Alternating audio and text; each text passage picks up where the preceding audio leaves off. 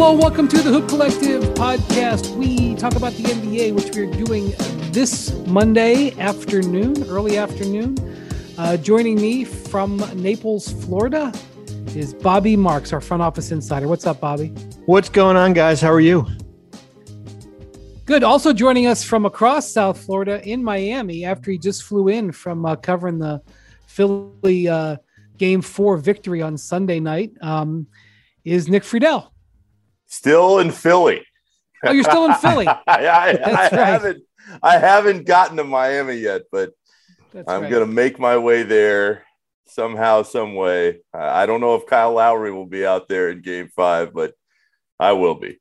I forgot you changed your plans for this podcast. Thank you for changing your plans. You're still in Philly. But it is, hey, Nick, when you do get here, it is 85 and sunny. So that is what's waiting for you. Bobby, I've got a bag full of like blue and pink shorts that I'm just ready to throw out into the world. So I'm ready to roll. Nick's on vacation. Didn't you hear, Bobby? Nick's on vacation. I'm only reminded every day from Timmy B.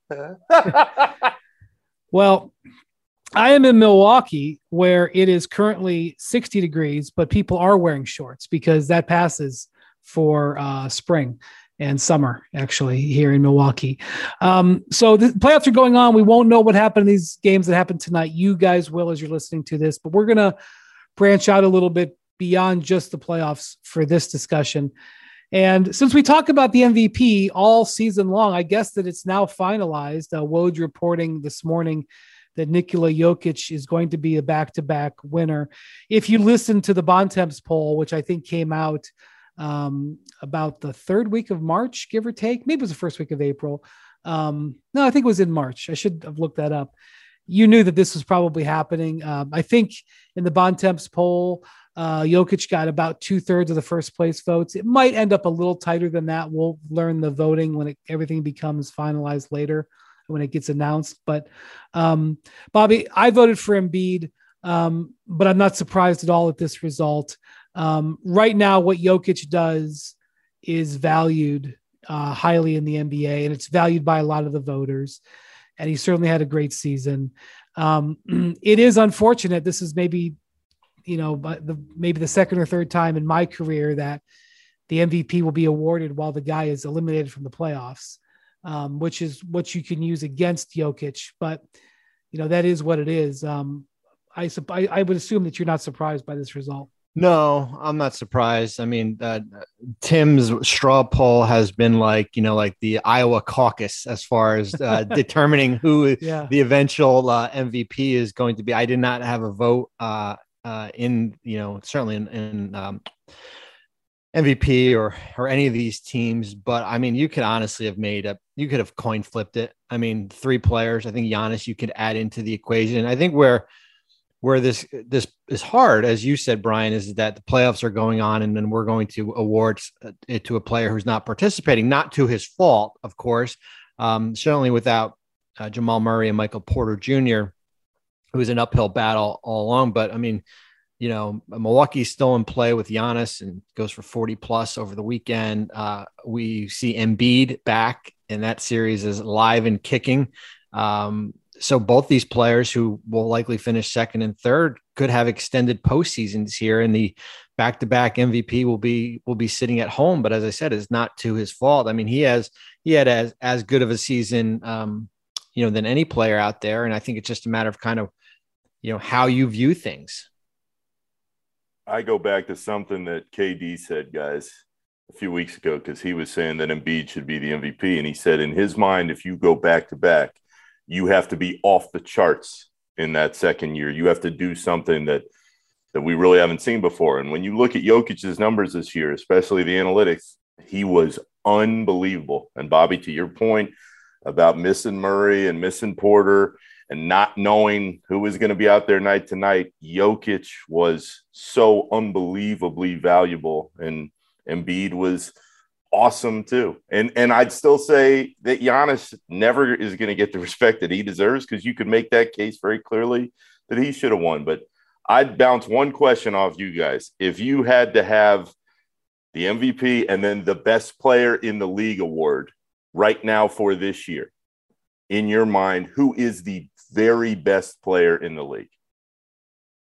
I'm probably taking Giannis. Yeah, I am too. Probably because of both ends. Probably the best two-way player here. And I think I wish Kevin Durant gave us the criteria. I wish he would be the criteria maker for MVP and all these different awards. Because what's the criteria for the coach of the year? Is it based on are you projected to finish sixth and now you finish second and now you should be the coach of the year or MVP? I mean, I'm still scoring from 2002 when Tim Duncan won MVP over Jason Kidd. I thought that was kind of what the MVP was, taking a franchise that we had never won 30 games to to 52 games. And, Kidd's numbers weren't off the charts, but his impact on the game here. So I don't know what the criteria is. Is it's the best player? Is it most impactful? Is it based on circumstances around here? But to Nick's point, I think I would certainly pick Giannis. I think Giannis is the best player overall compared to the two of these guys. I probably, before the season, I would have taken Kevin as the best player. And Kevin, if he's healthy, is right on top of this MVP conversation as well, in my mind. But if you're watching now, especially with recency bias, seeing the way the Celtics just really not dominated Kevin, but really kept him in check in a way that we haven't seen in a long, long time in that series, I'd probably go with Giannis right now too. Yeah. Well, the thing about it is, I mean, everybody says this, but it's a regular season award. It is awarded either during the postseason or recently. It was after the season, but they got rid of that award show this year. But it is, as great as players are in the postseason, it is a regular season award, which is why most players, even who have won that award, would rather have the Bill Russell Trophy, which is the trophy for winning the title. You win the MVP of the finals, you've also won the title. That most players would have it, and I would argue that Giannis, who's got two regular season MVPs, probably values the Bill Russell Trophy he got last year above all else. That's what they're playing for now. And yes, it's the MVP of the finals, but it also kind of turns into MVP of the postseason. For example, in this series I'm covering in Milwaukee, I'm in Milwaukee now. I don't know what happened tonight. Maybe Jason Tatum will have a 33-point game and lead the Celtics to a win. But if Jason Tatum wants to win the finals MVP and lead the Celtics to a win, he needs to play like an MVP immediately starting in this series. Giannis trying to get the Bucks to a repeat, like the way he played in game 3 with 42 points. Technically, he's not playing for an honor right now, but yet he is. And so, just as Jokic, as he was piling up all those incredible games in December and January, was playing to the award that he won today. One thing I think is interesting, Bobby, would you tell me now Jokic becomes eligible for the Supermax extension? Will you go over the terms of that? Yeah, I mean, it looks like we're going to get a little bit of a higher cap. It's based off 2023, 24, because he'll be going into the last year of his contract. That cap could be right around 128, which means that it's a 5-year 260. That's a monster.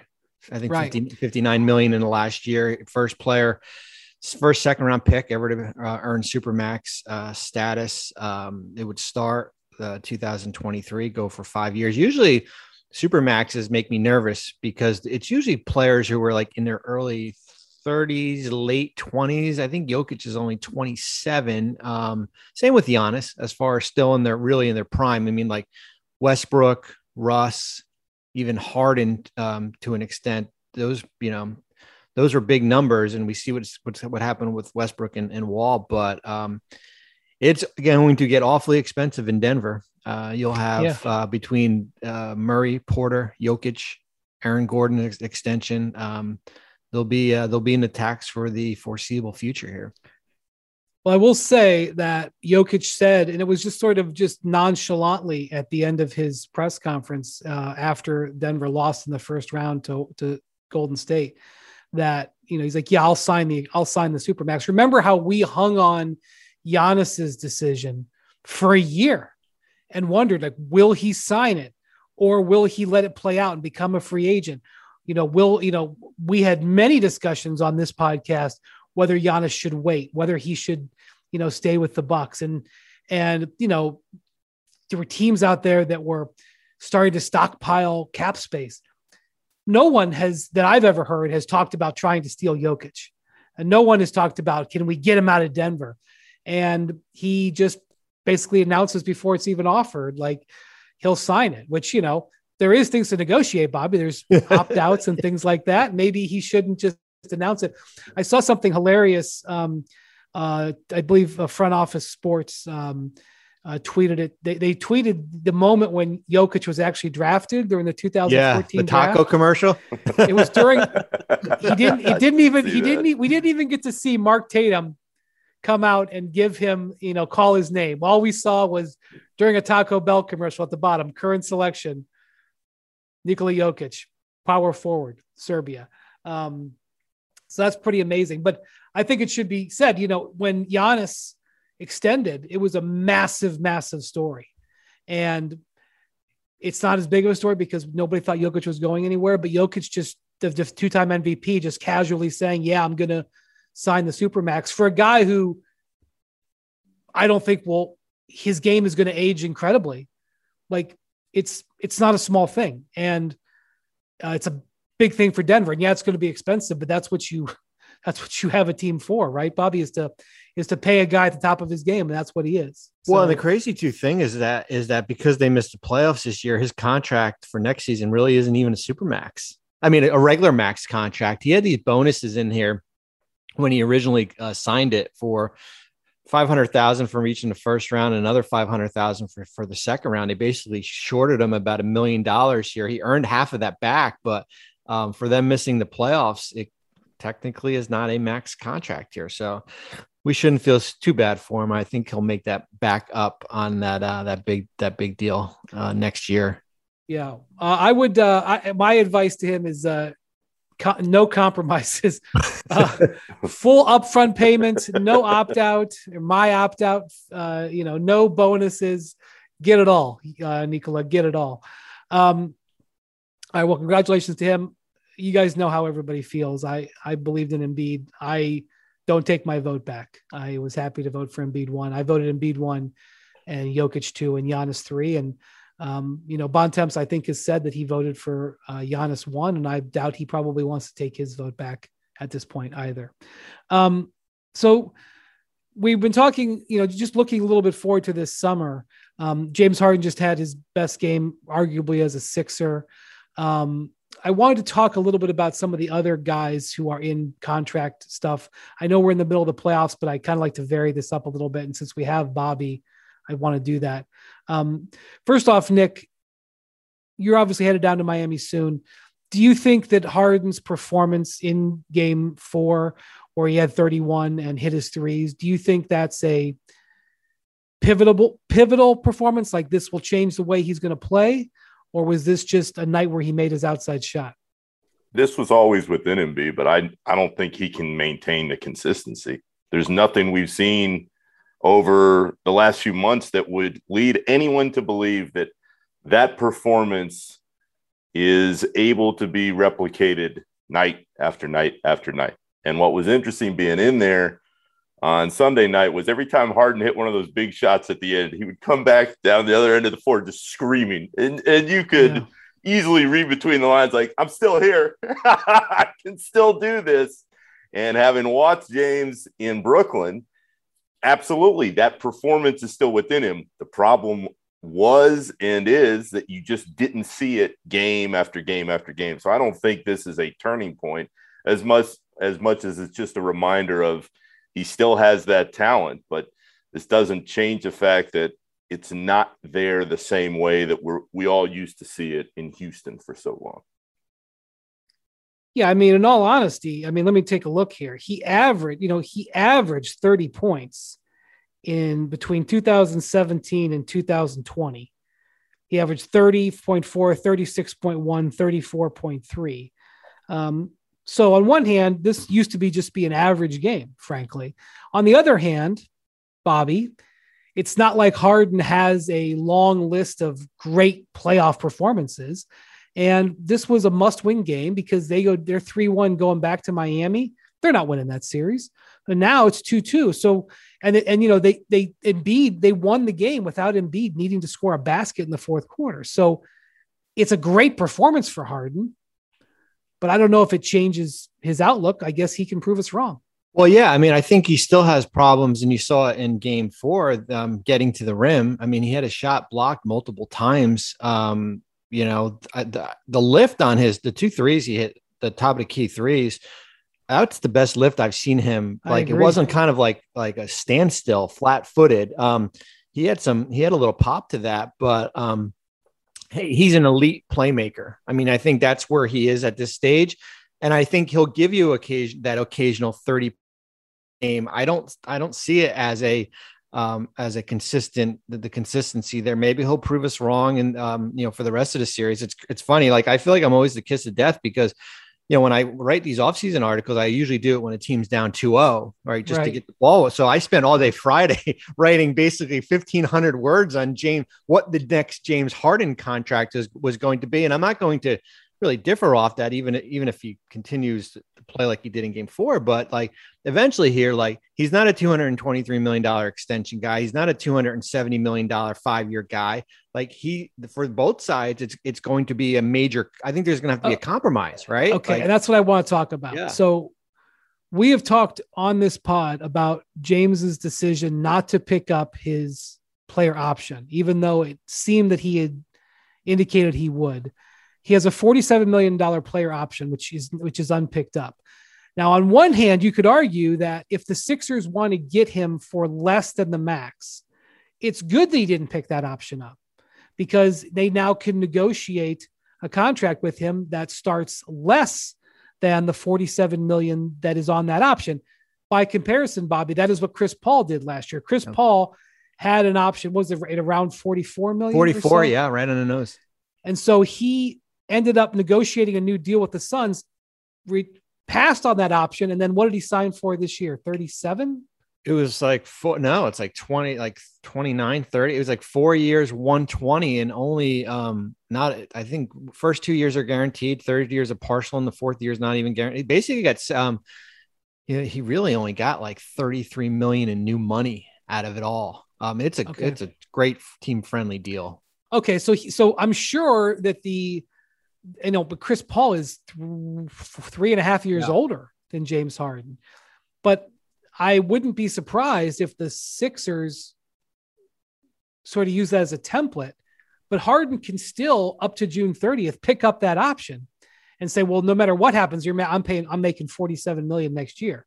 So Bobby, I'm going to have you give free advice here because normally you'd have to pay for this. And I don't want you to take away from your story, but if you were consulted, what would you advise on how to handle this? If I was consulting, I would say it would be a lose-lose for Philadelphia and for Harden to opt into his contract. Although he would make that $47 million, who knows what the future holds with this player here, as far as if Philadelphia could just say, you know what, we're going to play out the year. If you're adamant on this big number, 223. I mean, I'm not paying you $61 million in the last year of the contract. So I think it's a lose for Harden. I think it's a lose for Philadelphia because if you're the Sixers, if you have any envisions of maybe the goal of maybe getting a third guy, right? Like another max player here, what you want to do is you want to lower the Harden number to around 30. And that potentially can give you a max slot if you move a player like Tobias Harris, who's played pretty well in this series here. So I think and it gets him out of the wait a minute. A max slot when? This year? This year. Yeah. Yes. If you want another, let's just pause and roll that back a second. If they were able, because the window would be this year because they would potentially have to pay Tyrese Maxey after next season, right? I mean, the Maxey extension would kick in 2024. Tybal's up this offseason. So you still have a little bit of a window there. Yeah. Okay. So do you think they could trade Tobias Harris if they had to? The hard thing is going to be, and you talk to teams about it, is that with the CBA likely, both sides, probably, amending it with the opt-out date in December and a new CBA starting in 2023, teams are not really gung-ho on taking back long-term money. Harris will have 2 years left on his contract, worth about $74 million. Like, that's, if he was on an expiring, probably. But that second year is not quite appealing to teams here. And there's not, we'll talk about it more. There's not really that many with cap space outside of the Thunder, who have it until June 30th. So that's, logistically, it is, somewhat of a problem. Starting your own small business can be a total roller coaster. Between all the ups and downs, twists and turns, highs and lows, comes the actual business side of your business, which can really throw you for a loop. Luckily, with QuickBooks, you can get paid, run payroll, and know where your business stands from the start. So no matter how bumpy the ride gets, you can always stay on track. New business? No problem. Success starts with Intuit QuickBooks. Learn more at QuickBooks.com. QuickBooks Payroll, QuickBooks Payments, and QuickBooks Online Account required. You can now stream the most MLB games on DirecTV without a satellite dish. Yes, catch the clutch hits, strikeouts, grand salamis, web gems with nothing on your roof. So who's ever up there, whether it's the roofers, Santa, birds, old-timey chimney sweeps, moody teenagers, thrill-seeking raccoons, you name it, they won't find a satellite dish. But you will find your MLB games on DirecTV. That means DirecTV is your home for baseball this season. Root with nothing on your roof. Yes, stream your team. Call 1-800-DirecTV or visit DirecTV.com. Sign up today. Claim based on total games carried on sports networks. Sports availability varies by zip code and requires choice package.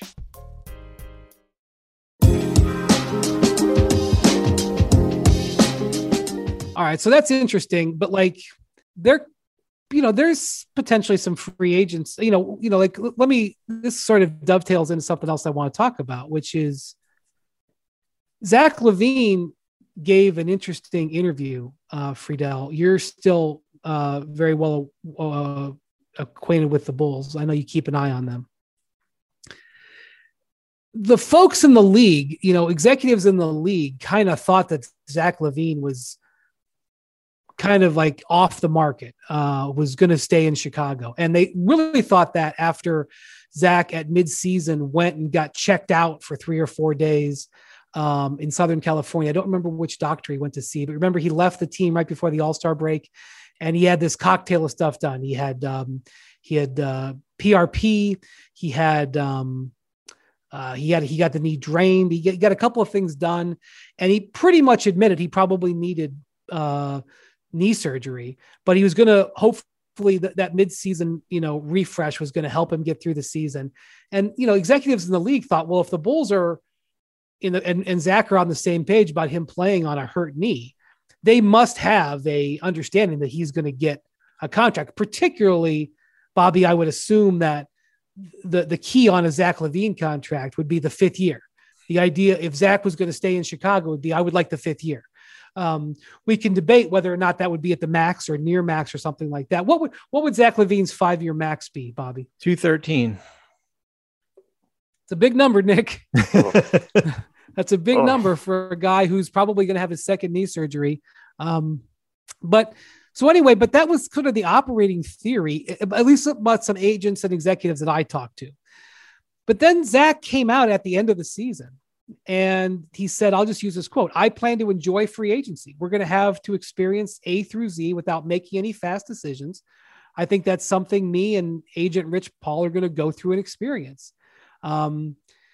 And subsequently, as I've talked to league executives, there's now some belief, and maybe only Zach knows, but there's now some belief that Zach could be in play. That, that what a lot of people thought was a foregone conclusion of Zach staying in Chicago on whatever deal it was going to be may not be the case. So as you look at options for this summer, maybe Zach LaVine is in play. If you're willing to give a max, I'm sure he would take a 4-year max to get him out of there, and he's unrestricted. What's your feel for that situation, Nick? If I'm the Bulls, I say, cool, Zach, let's work out a sign and trade. See ya. Really? $213 million for Zach LaVine. All the people who are clinging to this argument that Zach LaVine is this unbelievably transcendent player, they say, oh, 2-time All-Star. He made the Olympic team. He won a gold medal. What has Zach LaVine ever done on a winning team that leads you to believe that this is a foundational piece that you need to give max money to and that you're going to be closer to a title? That's what I would say. And I am the first to admit he proved me wrong. 4 years ago, I didn't think he was worth $80 million. It was on this podcast when you were like, the Bulls cannot match that contract. And I still sat there and was like, okay, 2 years in. So 2 years ago, I'm sitting there. I'm telling all my friends in Chicago, you better deal with him now, because that is what they should have done in my mind. He played really well. He was on a team-friendly deal that turned into just that. You move him a year and a half ago and you say, all right, let's see what we got. But no, now they're married potentially to Zach LaVine and DeMar DeRozan. Where's that team going? Where are they going, guys? You give Zach LaVine $213 million in the fifth year. We saw the ceiling. This is the ceiling for the Bulls. We just watched it. Like, DeMar DeRozan would have to have an unbelievable year again next year to be close to where he's at. And I'd say this to all the people that are saying, you got to max LaVine. You got to max LaVine. How much better is he going to get? How much better after knee issues? He's going to probably have a knee scope at some point in the next few days here, and he's going to come back and he's going to be on a max deal somewhere. How much better is he getting? He's still a one-way player. He's a one-way player. So what you're saying is, you know, don't let him walk for nothing, but like say, hey, Zach, this is what we're willing to do. And if you're not here, but he's unrestricted, he doesn't have to give him anything. Can the Bulls afford this? I mean, they just had this turnaround season. Can they afford to let an all-star walk out the door for nothing? I mean, this is a tough one. But where are you going? Where you give Zach LaVine a max, $213 million. Zach, you're our guy. You and DeRozan, you're the team that's going to do it. For what? The 6th seed in the East? I mean, this is what I don't understand. Bobby, help me here. Because when you're watching a team get built and you say, okay, well, again, 2-time All-Star. We're already going through it. 2-time All-Star, Olympian. How do you balance what he's done compared to what they may be able to do in the future as somebody who's been in a front office? Well, and the hard part is that, you know, certainly a lot of it is contingent on what happens with Lonzo Ball. I mean, his health dictates a lot of things. What front offices fall into that trap where you've given up multiple picks, right? In the Vucevic deal and DeMar DeRozan, 3 firsts, right? In total. Now you're forced to like, well, I can't just let him go. Like, what's our roster going to look like?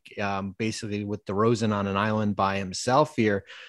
See, the Bulls have been protected on the LaVine current contract because he had a prior injury exclusion in there, which basically, if he hurt his knee again, like they could have wiped clean the contract. You think that's going to happen with negotiating with Rich Paul on his next?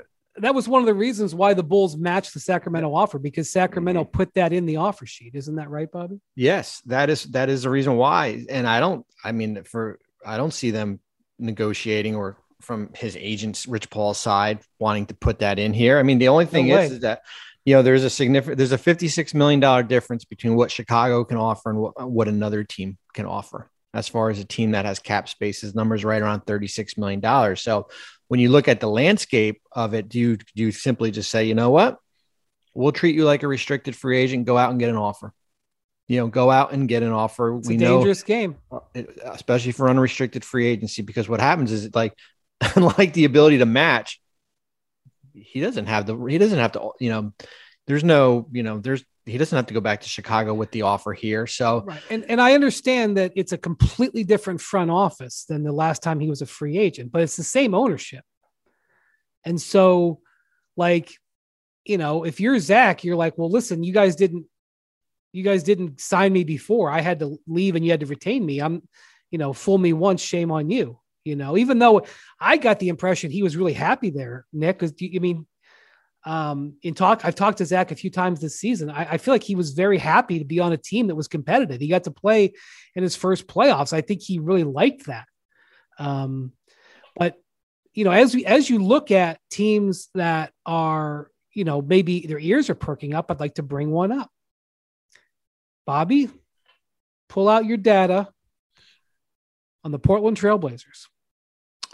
Well, if Josh Hart is waived by June 25th, I think the tampering police will be knocking on the door. Okay, well, hold on. Well, let's go over that. Let's go over this. So first off, Zach is from Seattle. Okay, so that's just one thing to point out. The Blazers, they got dealt a setback when the Pelicans made the playoffs because they lost the lottery pick that they thought they were going to get as a product of the CJ McCollum deal. And instead of getting a lottery pick this year from the Pelicans, they get Milwaukee's 2025 first round pick, which, if Giannis is still there, doesn't have that much value in trade. And so the Blazers' intent, I believe, in talking to folks around the league is that they wanted to make this sort of a 1 year down cycle. Lillard gets surgery.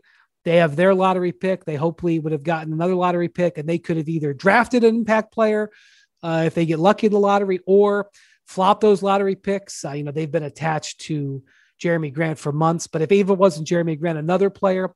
And they have Eric Bledsoe. Now, Bledsoe's contract is on the books for $19 million, Bobby. But what is the actual guarantee? 375. Okay, so they can clear off, if they waive him, they can clear off 16 extra million there. Yep. And Josh Hart has a contract that I'm not sure I've ever seen before. Maybe you've seen it before. Josh's contract for next season is not guaranteed for 12-9. But the option, the pickup date is the day before the draft. Am I right in saying that? I think it's right after June 25th. Okay, June 25th. Yep. So if they waive Josh Hart, and by the way, if they pick up his contract, then he has a player option for the following season. So it's almost like a 2-year pickup. Now, Josh Hart was the premium. Well, I shouldn't say premium, the draft pick is, but Josh Hart is now the centerpiece of what they got for CJ McCollum.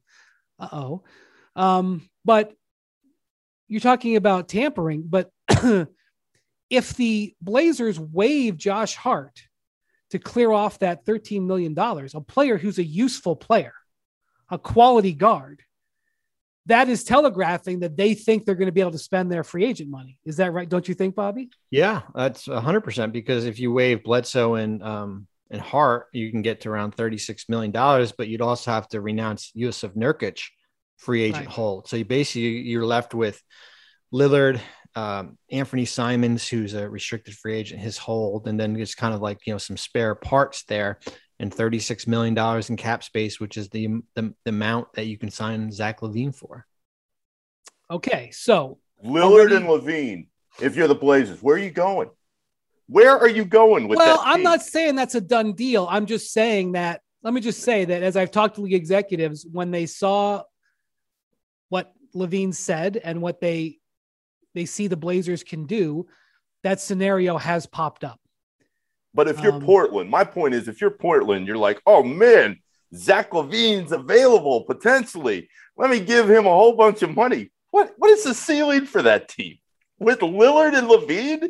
We just saw Lillard and McCollum. I mean, they're not going anywhere. It's a fair point, and which is why they could very well just keep Josh Hart and leave their options open with Bledsoe. When's Bledsoe's pickup date? July 4th. Okay, so they can wait for free agency to play out a little bit. The accelerated rebuild that is going to try to occur, which they're going to try to do in Portland, is probably one of the it's probably the toughest thing to do, right? Like when you have a Lillard, you're trying to build around Lillard's timeline, and that is not easy to do here. As far as go out and try to acquire a player, you maybe use the lottery pick, your trade exception, potential cap space to go out and get like another marquee guy out there is extremely, extremely challenging. Well, it would help. I mean, the easiest way to advance a rebuild is to get lucky in the lottery. And, maybe that will play into it. I mean, let me see what their odds are here. They were in absolute total tank mode at the end of this season. Let's see. They ended up So they have a 37% chance at the top 4. They have the 6th pick right now if everything held chalk. They have a 37% chance of getting into the top 4. So, a lot of draft folks that I talk to, I haven't gotten into it, but they say that the top 4 is maybe the cutoff for impact players. I don't know. Who knows? But, they're looking at, if they hit that 1 out of 3 chance and they're in the top 4, maybe that changes their viewpoint. But if, that's, they don't have to make this. It's strange that, if Portland knew what they know now, they would not have signed Josh Hart to that type of contract. The Pelicans, which did the deal, framed it a little bit differently. I don't remember seeing a contract like that, but because of their cap position, Bobby, and because of just the timing, it does require them to show their cards a little bit, which teams out there who have free agents who Portland could potentially go after, that is a one. And Zach LaVine's at the top of the list. I don't know what other teams would be interested. I mean, I'm sure Orlando, who has cap space, would be interested in a guy like Zach LaVine, but I'm not sure Zach's ready to go there. Zach would not really match Oklahoma City's timeline. The Knicks wouldn't have the space. Is there another spot that you can think of, Bobby, where it would make sense? Well, I mean, in a sign and trade, it would change the game, but in straight free agency? I mean, the only other one would probably be Detroit. Put him alongside Cade. That's a big number, though, as far as that rebuild in Detroit, and you add another top 3 pick, but it all comes down to, I remember, Brian, when you interviewed him in the Olympics last year, and it was right around after he had that, he was extension eligible, but basically he would have to take like 100 million less, and then renegotiation eligible also. Right. And I remember him saying like, hey, like I know what my worth is. Like I deserve, it's either going to be, eventually I'm going to be taken care of here. And it would be fascinating if he took $56 million less to go somewhere else coming off this contract. Well, look, maybe this is all just interesting discussion for the first week of May. Maybe he re-signs in Chicago. Although, Nick almost passed out when he heard $213 million. Where is that team going? Just because you have a player that you feel like has crossed some magical threshold because he's been on 2 all-star teams. Where he's going is out of town. No, I mean, like, where are the Bulls going if they sign him? Well, Nick, roster building is hard, Nick. I mean, it's so hard because what's happening too is that like you're so laser focused on like next year, and then like all of a sudden you get to year 4 and you're like, oh my God, we're stuck with $55 million of this player. It's because what's the alternative? That's the other side. Like, what is the you let him go and you've got, $20 million in cap space. You got DeRozan, you got Lonzo on a one leg. Like your goal is to just try to, kind of stay there and catch a couple breaks and just keep your fingers crossed that body holds up. The Bulls' timeline is DeRozan's timeline. Yeah. Swagoo and Perk, an ESPN podcast led by its namesake hosts, Marcus Spears, that's Swagoo, and Kendrick Perkins, with new episodes every Tuesday morning. Spears and Perkins will bring listeners the latest NBA and NFL news, as well as an inside look at their lives, career journey, and their can't-miss conversations. That's Swagoo and Perk. Listen wherever you get your podcasts, and also available on ESPN's YouTube channel. That sound has to make you smile. It's the sound of another sale on Shopify, the all-in-one commerce platform to start, run, and grow your business. Shopify gives entrepreneurs the resources once reserved for big business, so upstarts, startups, and established businesses alike can sell everywhere, synchronize online and in-person sales, and effortlessly stay informed. Scaling your business is a journey of endless possibility. Shopify has the tools and resources that make it easy for any business to succeed, from down the street to around the globe. Reach customers online and across social networks with an ever-growing suite of channel integrations and apps, including Facebook, Instagram, TikTok, Pinterest, and more. Synchronize your online and in-person sales. Gain insights as you grow with detailed reporting of conversion rates, profit margins, and beyond. More than a store, Shopify grows with you. This is Possibility, powered by Shopify. So go to shopify.com/hoop, all lowercase, for a free 14-day trial and get full access to Shopify's entire suite of features. Grow your business with Shopify today. Go to shopify.com/hoop right now. Shopify.com/hoop. For the ones who get it done, Grainger offers high-quality supplies and solutions for every industry, as well as access to product specialists who have the knowledge and experience to answer your toughest questions. Plus, their commitment to being your safety partner can help you keep your facilities safe and your people safer. Call or click Grainger.com or just stop by.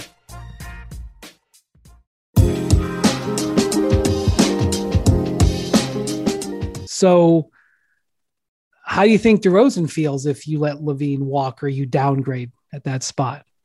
And I think that's probably why Zach is taking the posture that he's taking, which is that he's not locked down there, because the Bulls probably would want to sign him to a contract that if they do want to change course in 2 years, that they can trade him. So not a max. And Zach's like, yeah, but you can't afford to let me walk. So I'm going to posture that I'm going to walk. So that could be very interesting. I also think, Brian, is that I think we might see this more of. Maybe we might see it with Kyrie. I think teams are going to start to get a little bit creative on the back end of these contracts here. We're like, maybe LaVine gets the full 5 years, but the fifth year is not guaranteed. And then, I've written it before that 3 out of the first 4 years, he's got to play 65 games, let's say, where there's a little bit, we saw it in Michael Porter Jr.'s, but his is really incentive laden to protect that full fifth year. But maybe that's a way for teams to give that player that money. And then, at least they have to kind of earn, that fifth year. Well, I was talking to a high-ranking league executive within the last week, and they'd start, there's already starting to be some discussion about, well, in the CBA, this is going to happen or that's going to happen. They haven't started talks yet, but you can see there's some early discussions about positions. One of the things that's developed, in recent years is teams that have rights on players.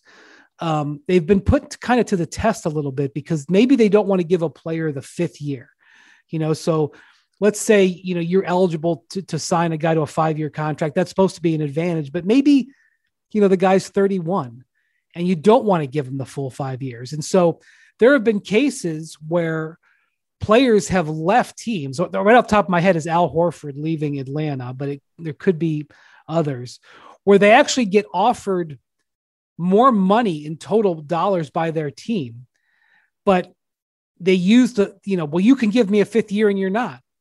And they go someplace else for 4. And this is another situation like that. Like the expectation from Zach LaVine is that I get 5 years from the Bulls, even if it's not the full max, even if it's slightly less than that. And so let's say you're another team and you say, well, Zach, we are happy to offer you a 4-year contract. That's the most we can offer. And it's almost like the Bulls get into a disadvantage because they're expected to give the 5. And I don't know how you legislate that unless you have like you only have a certain number of slots that you can give 5-year contracts to, which is the case with rookie level players now, rookie contract players, but it has been discussed, although we're getting into the weeds. I just want to throw this last one out there to wrap this part of the conversation up. If you have a max player on your roster, when it is time for that max extension, everybody in that city, everybody in the organization be like, yes, done. Let's go win a title. When there's this much question on $213 million, guarantee that fifth year. Do we really want this?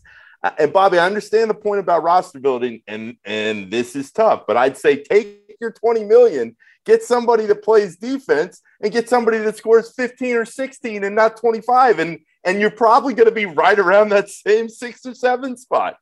Well, yeah, I mean, I think, and that's why I think you see some teams rooting for Dallas here, because Dallas, how they've built their roster is unique because of, you have your franchise player in Luka, and then you have a lot of basically role players making between 10 and $20 million. I mean, Jalen Brunson will join that fray if they sign him next year. Mm-hmm. I mean, this offseason as an extension, there's not another max guy there, but still it adds up. I mean, they're still going to pay $170 million in payroll next year, and it's going to still be expensive here, but that's another way of looking at it. Instead of having a second max guy or a third max guy, you're basically taking those two players and you're breaking it up into 8 or 9 other players where it just balances your roster out. Yeah. But I will say that it's simple to say that, but to actually get the replacement players, Nick, they're not going to have, like, if he walks, they're not going to have a whole bunch of cap space and then a whole bunch of players to choose from. It's there's a real thing coming there. Also, if you're Zach, you probably think you've been underpaid for the last few years. You probably think, well, but that's why I say I call it the fun max. The first max, when you're in your early 20s and you're healthy and you're still happy and it's 25% of the cap, that's the fun max. That's not what Zach got. He got less than that, but it's always that second contract, or I guess the third contract. Players are disgruntled. They're a little bit more injured. They cost more. There's you've seen the flaws in a player. That's when you really have to roll up your sleeves. And that is the situation that we're in with LaVine.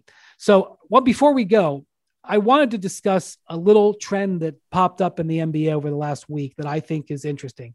You have heard me, if you listen to this pod, maybe you've zoned out when I've talked about it, but I think that the league has been in a disingenuous position as they've handled injury reporting, as they're in bed with gambling companies and things like this, but not being truthful or being more forthright as they report, the injury report. And the reason it's relevant is because when a player is declared out or doubtful on injury report, but everybody on the team knows he's playing, it opens up the possibility of inside information, which opens up the possibility of mischief, which is why the NFL years ago demanded and began fining teams and demanded to know how much did the player do at practice on Wednesday? What was his availability, and have routine updates for the game. And the NBA has like they've done with most things under Adam Silver, just sort of shrugged their shoulders and said, do whatever you want. We don't care what you do. And that has stopped. In this last week, last 10 days, the Phoenix Suns and the 76ers have been fined. The 76ers were fined double, $50,000. The Suns fined $25,000 for injury report shenanigans. Devin Booker being ruled out and then all of a sudden being upgraded to play. He was actually upgraded to questionable like an hour before the game, and then he played. Joel Embiid being ruled out in the morning and then doubtful in the afternoon and then played when it was, pretty widely reported he was going to play. So, Bobby, let me ask you this. As someone who's operated a team and, wanted to guard information, how do you see this trend and how do you see teams handling this? 25,000, 50,000. It's a drop in the bucket. It's like the toll money going through exit 16W on a New Jersey Turnpike, right? Like it's nothing. It really is. It's, like Philly knew they were going to get fined. I mean, they knew like it was coming, like so you can either do it one or two ways. You can just list guys as questionable, right? And just kind of go from there, or you can go down this path and just let your owner know that when we get to the playoffs, put a couple 100,000 on the side because we're going to, manipulate the injury report here. Right. That's why, hasn't Tom Brady been listed as questionable every week for the last 10 years? The Heat do exactly what Bobby's talking about. Every game, they got 6 guys that are questionable, and then Spoelstra comes in and says, hey, they're all warming up with the intention of playing. Well, that's at least a little bit more. At least you're acknowledging the possibility that they could play or not play, as opposed to declaring a guy out. I mean, again, I don't gamble, so I don't care. But I would be angry if certain people had inside information about a guy playing.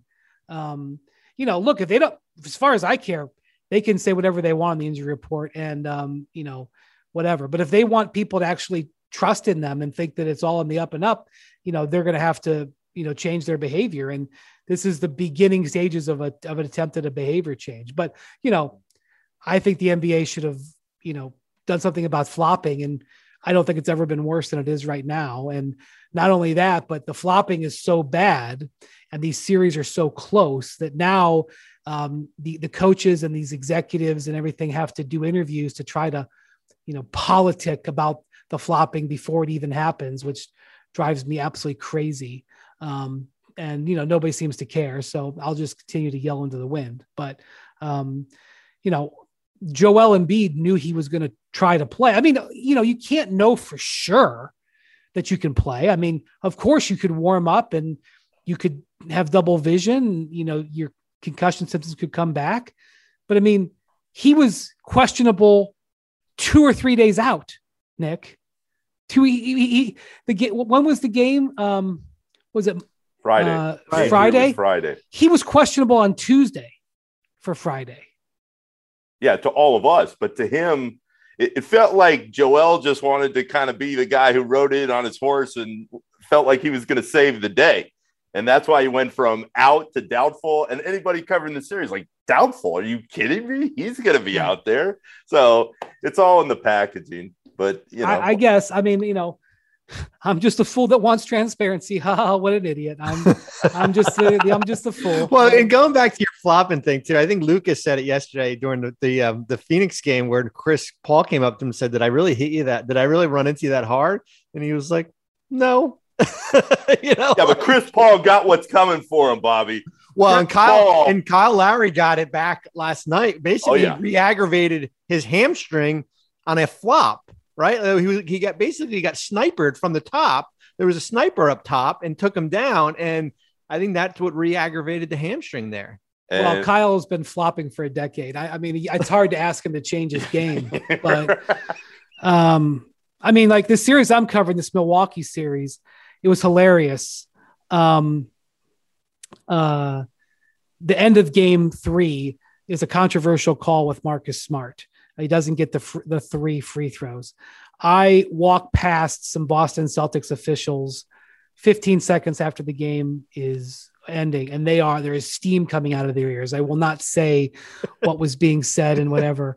And I walk down the hall and I run into, literally within 3 minutes, I walk down the hall and I run into some Bucks officials and I go, boy, are the Celtics steaming about that call. And they're like, what are they talking about? They got every call for the last 3 minutes of the game. They had 15 free throws to ours. Like, both sides convinced that they were wronged by the officials. And so the Celtics complain about it. And then the Bucks, John Horst, their general manager, who I immensely respect. I think he's done a wonderful job. Recently got a contract extension. I was so happy for him. He gives an interview to The Athletic where he brings all this data about how his team is getting wronged. And I'm just like, what are we doing here? Stop it. Stop it. Stop falling down on every play and stop using the 2 days between games to politic with the officials. I'm sick of it. I hate it. And not only that, but we now have a situation where we've got these guys who get anybody who gets even close to elbowed or whatever, lays on the ground like a European soccer player waiting for a red card so that the officials will go over there and look at it. And look, I understand that there are times, because it's the playoffs, where guys do get caught with a flying elbow and a flagrant foul is appropriate. But there are other times that there are guys just laying there trying to goad the team into goad the officials into reviewing it so they could try to get a flagrant. And then, even Steve Kerr, again, who I admire and everything, with the breaking of the code, because he's politicking for a suspension. And then I can't really believe in the heart of hearts that Taylor Jenkins and the Grizzlies honestly believe that Jordan Poole purposely hurt Ja Morant. I mean, these are the guys who run the Grizzlies. They're really, really smart guys. Taylor Jenkins is a really, really smart guy. Does he honestly believe that? No, he's got to go out there and politic for a suspension. And I mean, I feel terrible that Ja is hurt. I hope that when this podcast comes out, it turns out that Ja was able to play. But it's too much of this nonsense, flopping and politicking. Let's just play basketball. Thank you for listening to the Hoop Collective podcast. Thank you, Bobby and Nick. Chris Paul. Go right at Chris Paul, B. Chris Paul king. Chris Paul got turned. He got a dose of his own medicine. Exactly. That's exactly what happened. And I have to say that regardless of the call, if you've got 3 fouls at the end of the first half, of course, Luka exaggerated contact. What are you doing chasing a rebound with a second left? If you've got 4 fouls at the beginning of the third quarter, what are you doing trying to bait Brunson to running in over you. That's just, for one of the smartest guys I've ever seen, it was not smart. So he got, regardless of where you are, he got what he deserved on that. And I just wish there would be let's just play basketball. Enough with that. The Celtics, well, anyway, the strategy of flopping for Giannis. The Celtics are good enough to play Giannis straight up. They're one of the greatest defensive teams I've ever seen. Play Giannis straight up. It worked. Stop falling down every time he comes in the lane. All right. Sorry for my rant. Thank you, Bobby. Thank you, Nick. I got to go to the arena. Thanks for listening to Hoop Collective. We'll talk to you later this week.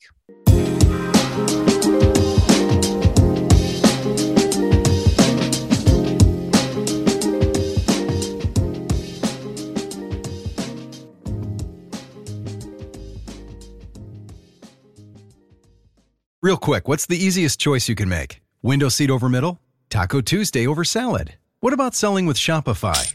Shopify is the global commerce platform that helps you sell at every stage of your business. From the launch your online shop stage, to the first real-life store stage, all the way to the did we just hit a million orders stage. Shopify's there to help you grow. Sign up for a $1 per month trial period at shopify.com/hoop, all lowercase. Go to shopify.com/hoop now to grow your business, no matter what stage you're in. Shopify.com/hoop.